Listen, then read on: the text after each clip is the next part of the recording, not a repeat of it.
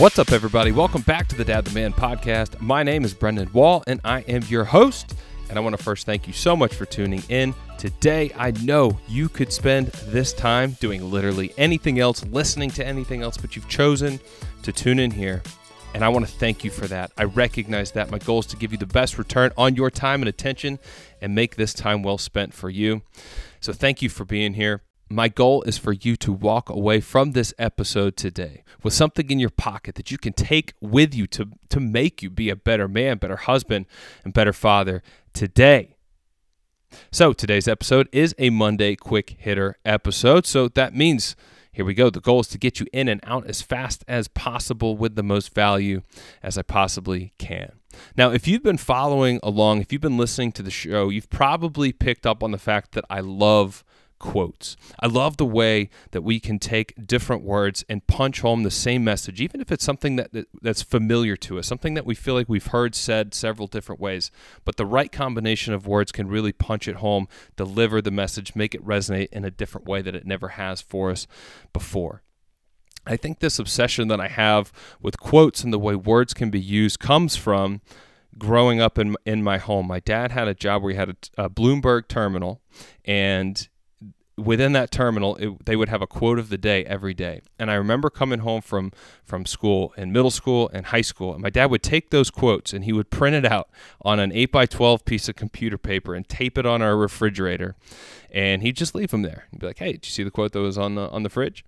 And I remember that from growing up. And I think from that, I've really just grown to love quotes. And I love the way words are used. Like I said, I just love how you can articulate different points in different ways and make them resonate with the right combination of words. So this little preamble is really just to frame today's conversation, today's quick hitter episode. And what I have to share with you is a quick quote, as you probably could have guessed, from a guy named Robert Fulghum.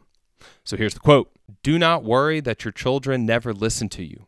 Worry that they are always watching you." Do not worry that your children never listen to you. Worry that they are always watching you.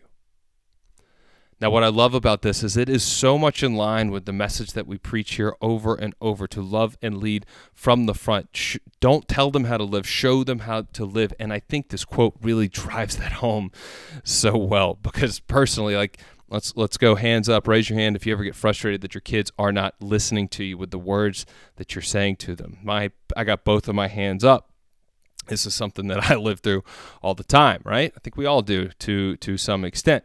But what's more important than what we're telling them and how they're responding to what we say to them is what they are seeing in us as their parents and the example that we are setting for them. So for me, this is just a great reminder that it's not about what we tell them, it's about what we show them. We can't just tell them how to live, we got to show them how to live. And that's our responsibility as parents. So I hope this resonates with you like it has with me. Thank you so much for tuning in. If you got something from today's episode, do me a huge favor. Share the show.